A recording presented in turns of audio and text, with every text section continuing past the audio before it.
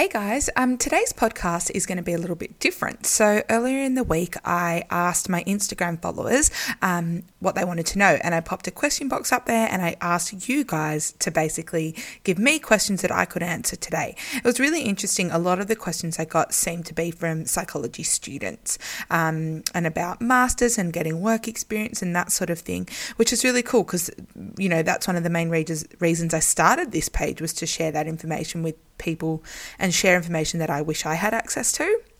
And then I got a few questions as well about, working in a private practice, fighting burnout, and tips for early career. So that's what we're going to chat about today. I've chosen the most repeated questions, so the most popular questions, and I'm going to answer them. So I hope you guys find this useful because I love sharing my insight with others. So one of the first questions I got was, how did I prepare for graduate school? So in America, it's called graduate school. In Australia, it's called your master's. I'm assuming that's what everyone's meaning by that question. I got a few of those. And for me, the process of applying took a lot out of me. I probably spent a good month or two applying for master's programs at different universities. But the lucky thing for me is because of how my uni worked on trimesters instead of semesters. So we had 3 semesters a year instead of the standard 2. But that was really good for me because it actually meant that I had 9 months off in between finishing my 4th year at uni and then starting my master's. So I actually took that 9 months off, did a bit of traveling, and then got some more work experience to boost my chances if I was to get an interview. So I would say you do need some time off. That first 4 years of uni can be really hectic. Take some time to yourself, but also be mindful that you are about to go into an interview and you do want to make sure that you're presenting yourself in the best light. So if you haven't got any work experience or you don't feel like you have enough on your resume, that time is a perfect time to get some more. On that note, I did get a question as well on honours and masters and the marks to get into those courses. So as a general rule of thumb, and every uni does differ depending on demand, I believe, it is a 65% average, which is a credit average, to get into an honours or 4th year course. So honours is comprised of coursework and a thesis. Some universities, not all, offer a postgraduate diploma option as a 4th year, and that's actually what I ended up doing for reasons that we can chat about at a later date. And as far as I'm aware, the only difference was that my research for my thesis was done in a group, not individually. All coursework I completed in that course was done in the same classes as people enrolled in the honours pathway. So in that regard, there was no difference. And when it came time to apply for masters, I actually don't think I was asked whether I did honours or a postgrad dip, or why I decided to do a postgrad dip. So I don't think it made any difference once I was in that course. Yeah. And then for masters, as a general rule of thumb, you need a 75% average, which is a distinction average, as a minimum when applying for a master's degree. Anything above that is a bonus, and some universities do only accept high marks due to the demand of getting into these courses, because 200 or 300 people can apply for a master's program at any given university, but they usually only take between 10 and 20 at a time. So it can be really challenging. One of the questions that I got asked a lot was tips for master's interviews. So I get asked this question a lot, and I've actually written a blog post on it. But talk yourself up. At that point, I always say, at that point where you've got an interview for a master's degree, it's a clean slate. Everyone's on the same level. Everyone's got your marks. They don't matter anymore. You need to show them how you are different and why you deserve a spot over the next person. So you need to talk yourself up. Some ideas are, if your research is published, talk about that. If you have work experience, talk about that a lot. If you have some sort of idea of what you would like your master's research or thesis to be on, definitely talk about that, because I think that shows that you're thinking ahead and shows them that you're really serious about the course. But also, don't put too much pressure on yourself. Okay, I'm going to share a story with you. So I ended up interviewing at 2 different universities, and I got into both, and then I was lucky enough to have the choice. But the first university that I interviewed in was quite far away from family and friends. I caught a plane there. I was so nervous, and I went into the interview with the plan on talking about how I had a brother on the spectrum and how he was my inspiration. The ideas for my my research or my work experience and my published research. So I'd published my paper at that point. I literally got in there, got out, and just burst into tears. I realized I hadn't spoken about anything, and I genuinely believe it's because I put so much pressure on myself. I didn't say a single thing that I wanted to say, and I probably cried for like 2 days, if I'm being honest, and then I found out that I got in. So try not to put too much pressure on yourself. I think the more pressure you put on yourself, the more difficult the whole process is going to be. Go in there with confidence that you got that interview for a reason. You know what I mean? Yeah, I think that's really important. But on the note of getting your research published, if you did an honours year or a fourth year and you wrote a thesis, you can publish that research. So chat to your supervisor about ways to do it. And that's for the people that ask of what you can do or how you can prepare for graduate school. That's probably a really good thing you can do in the lead up to applying for masters and stuff, is trying to get your research published. It can be a really long process, so get started sooner rather than later. Okay, this next question is about experience and how you can gain experience as a student. Now, I have a full blog post on this, so check out the blog if you are interested. But let's go through some of the stuff here anyway, because we're here, we may as well. So I remember when I was an undergrad student, I was sitting in this like huge theatre full of other students. I was 17, and in my first lecture, my professor said this: "Look around the room. There are about 500 of you in here. Congrats. You've all made it into university. You've all made it into a psychology degree. That's no easy feat, so well done. By the end of your second year, half of you will have changed degrees, so there's only going to be about 250 of you left. By the time you get to your fourth year of study, where you need a credit average to even apply, there will only be about 125 of you left. I'm assuming a lot of you want to get into a master's program. To do this, you'll need a minimum of a distinction grade average, and universities only accept between 10 and 20 students into these programs each year. I wonder which of you guys I'll be seeing in a few years' time." At the time, it just scared the crap out of me, because I was like, I thought the hard work was done at that point. I'd studied my ass off at school and I thought I was there, but he just scared the living daylights out of me. So I made it through the first year and then the second year, and you know what? He was right. There was about 250 people left. And then getting into a fourth year, was really challenging, but it wasn't impossible. I just needed to make sure that my marks were above the cutoff mark. Getting into a master's, like we've spoken about, is a whole new can of worms. And when it comes to applying, like I said before, you need a really high distinction average. But when people ask me what they can do to help their chances of getting into a master's program, I just always say the same thing. At that point, every single person who is applying or gets an interview has the marks to get in. Literally, they don't accept you for an interview without those marks as a bare minimum. So you need to show them how to stand out. And there are so many ways to stand out. You just need to know where to look. So one way, obviously, like I mentioned before, is work really hard on your fourth year thesis and then try and get it published into a reputable journal. Your supervisor will help you with this because their name goes on it, and so there's something in it for them as well at the end of the day. So going into an interview and being able to say that you're published is obviously a great way to separate yourself from the rest. But secondly, and this is where this question comes in, make sure you have experience up your sleeve. There's literally no point going into the interview and explaining that you've been working in retail for 7 years, or that you just got promoted to store manager. At that point, they don't care. They want to know what real client experience you have.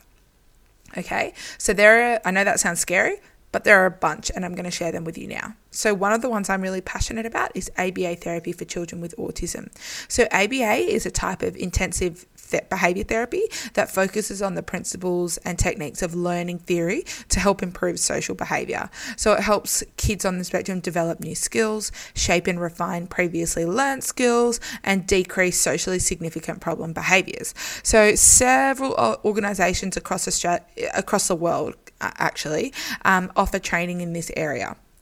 And after completing training, there are ample of paid and unpaid positions you can find.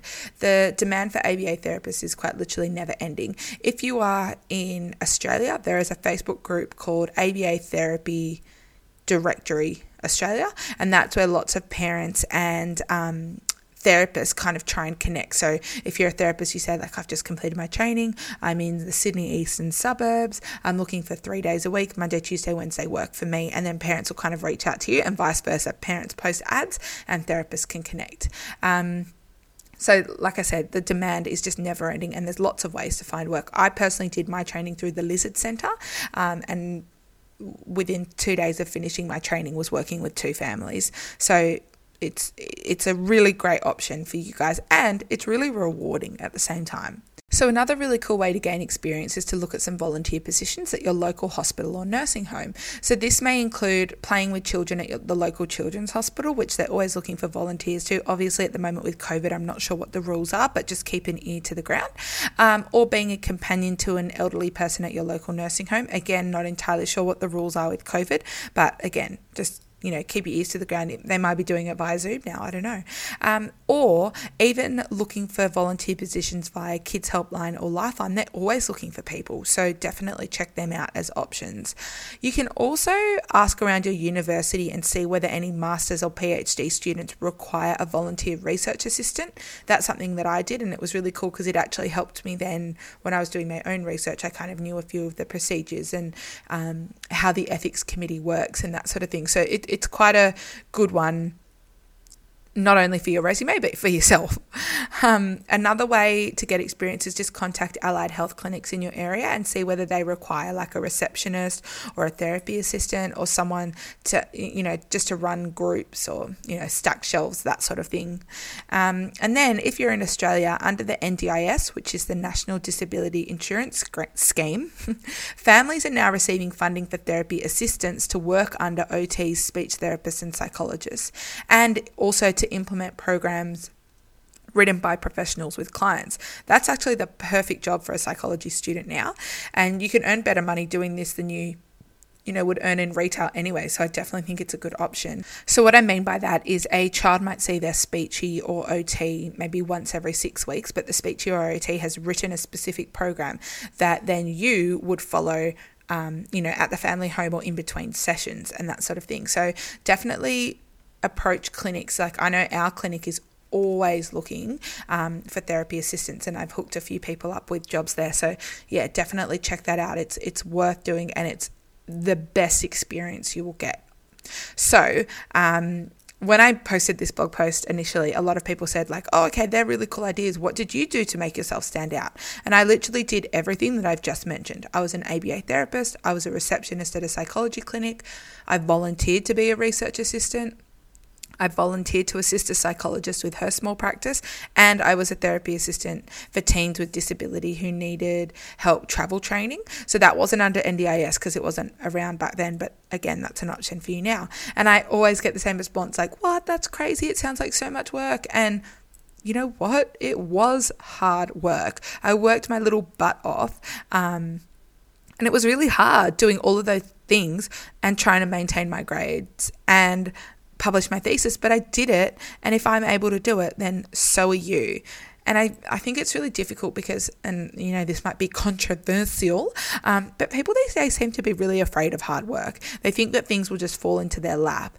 Don't be one of those people who has a dream to get into a master's program and be a psychologist, but doesn't chase it. If that's what you want, and not everyone does, but if that's what you want, work for it, earn it, and, do what you can do with it. Don't just settle. Work hard, get to the next level, and demand to stand out. It sounds really harsh, but that's a reality of this degree. So all of those suggestions also put you in a really great place post-graduation. So not necessarily just for your master's interview, but post-graduating from your master's degree, when you go into your first job, your resume will literally be overflowing with experience, and that's what employers want to see as well. And you know what's really interesting? Having experience took away so much of the anxiety about seeing your first clients, as a provisional psych or a registered psych. Because I remember when it came time to see our first clients in the clinic during the master's degree, everyone was so nervous, understandably. And I was nervous too, but not as much as everyone else. And, you might ask why. And I genuinely believe it's because I had been really seeing clients and interacting with them for 2 years already. No, it wasn't as a psychologist, but I was still a therapist, and it taught me so much and gave me the resources I needed to get through those early hurdles. So Like I said, experience is key when it comes to lots of careers, but in my opinion, it's so important. It's almost crucial in psychology. And I know I'm not alone when I say that I feel like I learnt nothing in my undergraduate degree. I truly started learning when I started doing work experience and actually seeing people face to face, actually having clients. So put yourself ahead of the rest and do a little bit of experience early and gain that experience, Even little things like I knew a lot more about behavior therapy than some of my, peers did because, again, I was doing ABA therapy for so long. So it came naturally to me. So yeah, I'm sorry if that sounded like a lecture, but I'm just really passionate about that. Like I said, that is a blog post, so go check it out on my website if you're interested. So next question. Did I ever consider any other allied health degrees before studying psychology? So before I studied, no, I didn't. I've always said, I always say that I knew I wanted to study psychology, but I've now always say that if I was to ever go back and do anything else, it would be teaching or OT, so occupational therapy. And I would genuinely love to learn more about occupational therapy because I love the sensory component and I love learning about ways about sensory overload and sensory regulation. And although I've self-taught myself a fair few strategies, I would love something like more concrete and formal. So yeah, if I was to ever go back to uni, it would probably be to do OT. How did I fight burnout at uni? Take breaks when you need them. So in masters, which is 2 years, I think I asked for leave 3 or 4 times. Not for long periods of time, so maybe like 4 days in total each time. And they never said no. I was always granted that leave. And I feel like taking time for myself made me a better student. And to this day, it makes me a better psychologist. So please don't be afraid to ask for help and discuss this with your supervisor if you feel like you are burning out. This question was really interesting. So should provisional psychologists expect their supervision to be paid and their professional development to be paid by the employer?